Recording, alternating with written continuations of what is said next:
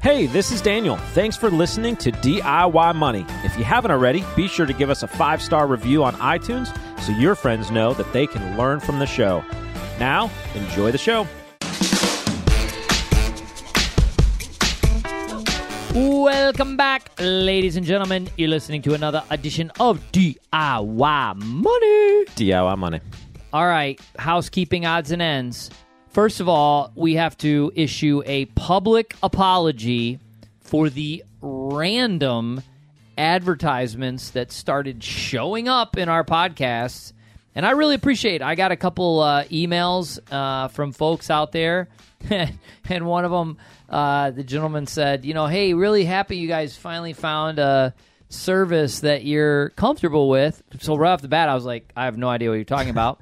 And then he said, but the editing of these advertisements are crazy. One cut in as soon as Daniel started answering. I was like, I really have no idea what he's talking about. So apparently, our hosting provider for our podcast decided to start inserting advertisements into our podcast, unbeknownst to us. My God, this is an outrage. We nixed that very quickly, so I apologize for that. If you were listening and thinking, what is this? And the advertisements I thought I heard were for advertising. It wasn't even like legit advertisements. It was like, hey, if you want to advertise on like what? So if you're listening to our podcast and you have your own podcast and you want to Well, here's the deal. If you want to advertise, reach out to us. I mean, we get solicited for advertisements on this podcast all the time. We're unless you've been living under a rock, we're one of the top financial podcasts on iTunes and Spotify. Even though you stopped giving us reviews, so please give us reviews. But despite that, we are there. So we get reached out. Our demographic, obviously very desirable, but we're not going to advertise for $5,000 mattresses or whatever else the hot tchotchke is at the day. So we're looking. I mean, we're entertaining. But if you have something you think would benefit our audience, I mean, truly benefit them, like really. Do you hate yourself and your family, but hate haircuts even more? Introducing the Flowbee Precision Haircutting System. Let us know, because then we would maybe, work a deal out. But I apologize for that intersection of advertising nonsense that showed up on our podcast. Won't happen again. Number 2, 139.23. Dang. 139.23. Bravo. And I thought of all of you when I was running, because at mile, I don't know what it was, 8.5 after a 2.5 mile uphill, which was ridiculous. I thought it was, Indiana. It's supposed to be flat as a pancake. 2.5 mile uphill. And I thought to myself, those of you runners out there, there's this evil voice that shows up on your shoulder. And it really is convincing. And this was the argument. The argument was this. If you miss it just by a little bit, maybe like a minute, half a minute, that makes for a really good story. Because then you could be like the guy who didn't get it and publicly didn't get it. And then you got to come back and work and do it again. And that'll make for an even better story. That was the argument. Why didn't you do that for the sake of the podcast? I had to audibly say, I'm running by people, and I'm audibly going, shut up, stop, this is ridiculous. You're going to do it. Sure, they appreciated that. They were thinking, they thought I was a crazy man. But I did. Got it done. It was brutal. But I'll tell you, this is just food for thought. And I really got to get back on the tribe with these videos, because the lesson learned is this. You want to reach a goal, put it out there. Put it out there, because the minute when you start slacking and if you haven't told anybody about it, nobody's going to hold you accountable.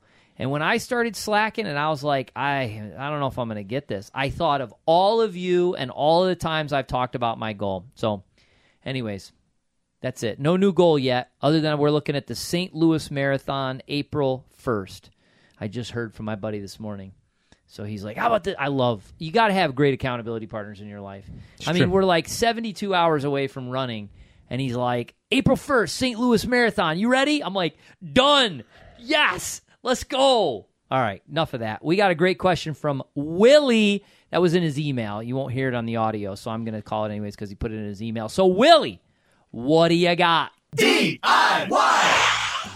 Hey guys, love the podcast. My question is, I bought a piece of land with the intent to build right before COVID hit. I did so on a 3-in-1 arm, thinking that I would build before any rate changes hit.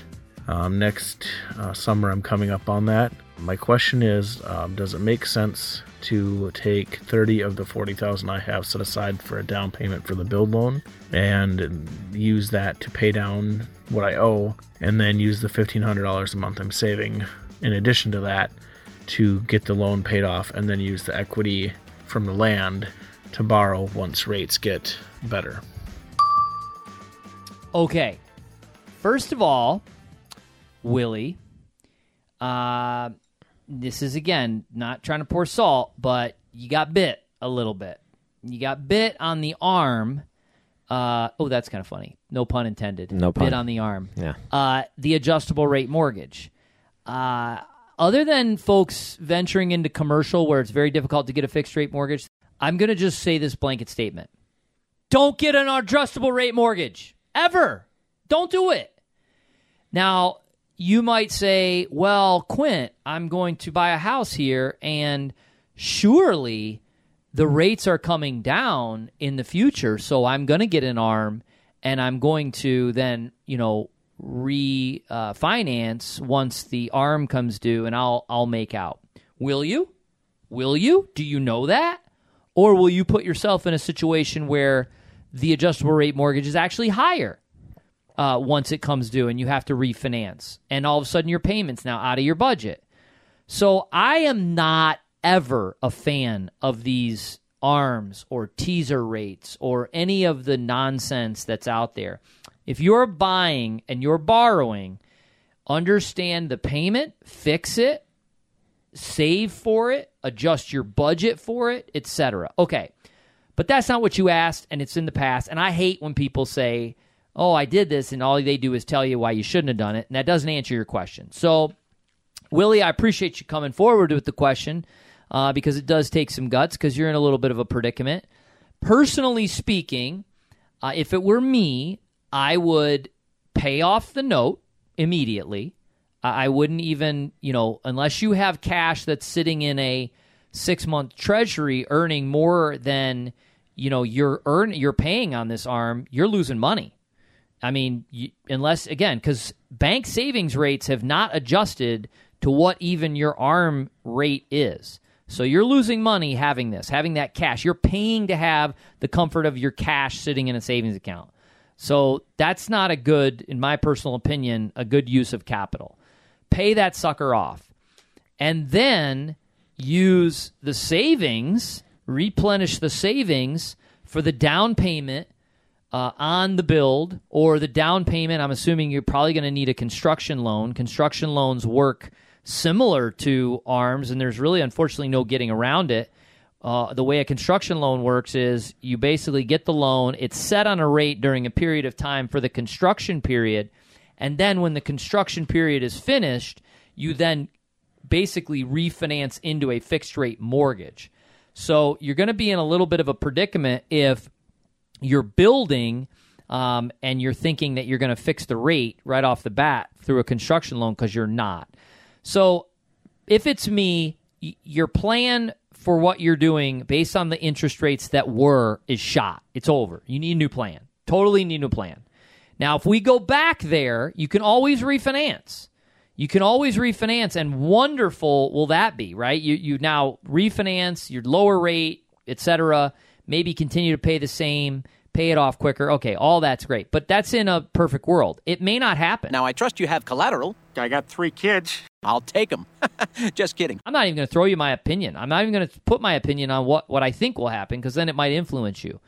So I would approach it from the standpoint of paying that off, getting it gone, own the land outright, save for what you need as a down payment on the construction loan, get the construction loan, build what you need to build, and sort of factor in the potential from 7 to 8% on a refi of the mortgage once the construction is done. And leave it at that. But using the equity in the land and all of this methodical stuff, you could easily compound your issue even worse. There's a reason. I promise I'm going to kick it to Daniel here in a second. He's going to sound a lot smarter than I am. But I'm going to go on the high horse and say this. For those people, and you know who you are. Actually, you might not be listening anymore. You got so annoyed with us. But I was so sick and tired of the emails I got. You preach against debt. Debt is not bad. Debt is good. Blah, blah, blah. I built this up. I built that up. Really? With your not you, Willie, but all these, I got emails like almost borderline hate mail. Because during the COVID and the low interest rates, we were saying, pay off the mortgage. Don't stretch yourself.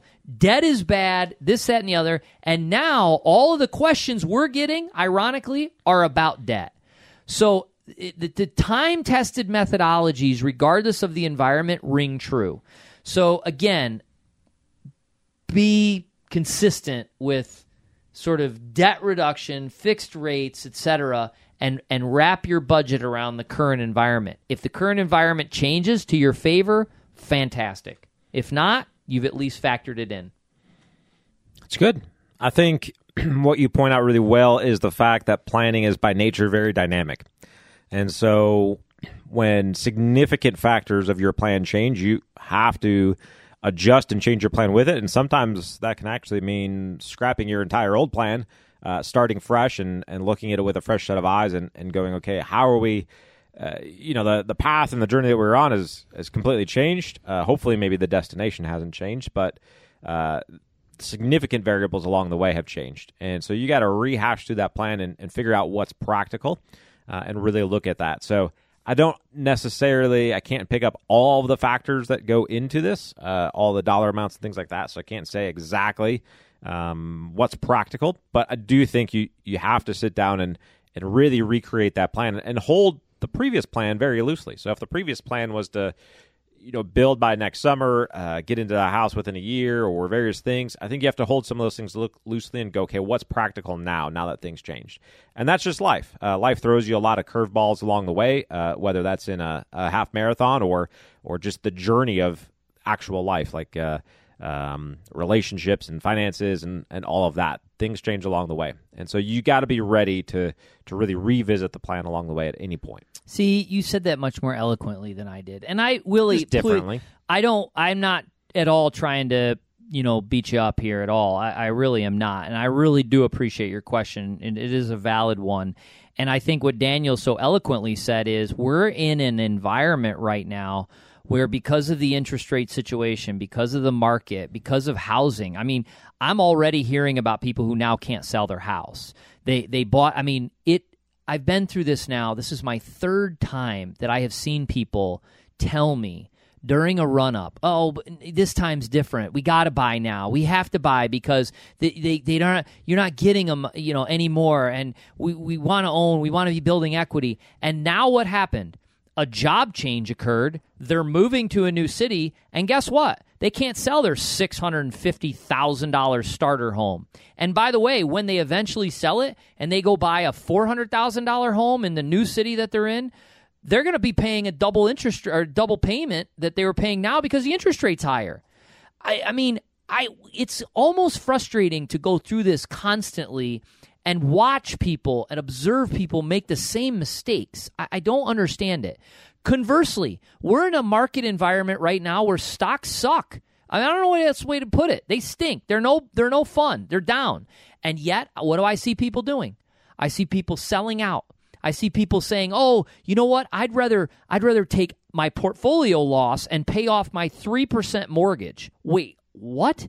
You're locked in at a 3% mortgage that nobody can get anymore, but you're going to take your portfolio that's down 20% and pay that off so you have peace of mind? Why did you start investing in the first place? If you started investing and you had a mortgage and you didn't think, well, maybe I would get concerned. We sat in a meeting yesterday in our office, and I looked at the guy, and a great individual, going through some ups and downs, kind of one of his first real investing experiences.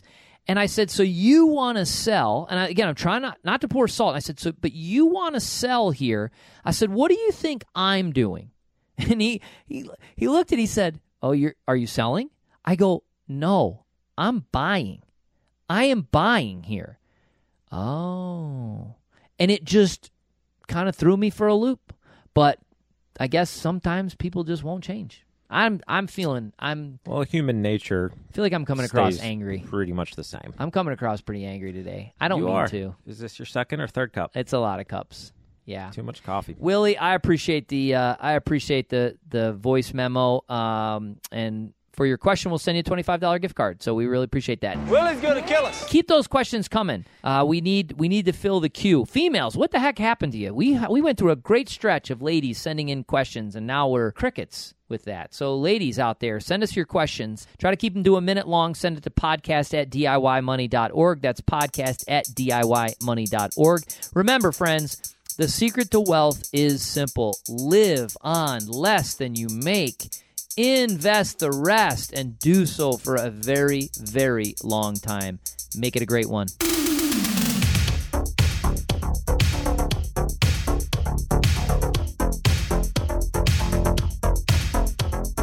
Thanks for listening to this episode of the show. If you want your question aired on the show, be sure to send that to us, and you'll get a $25 Amazon gift card. This show is for entertainment and educational purposes only and is not intended as personal financial advice. Before making any financial decision, please do your homework and consult a financial advisor as needed.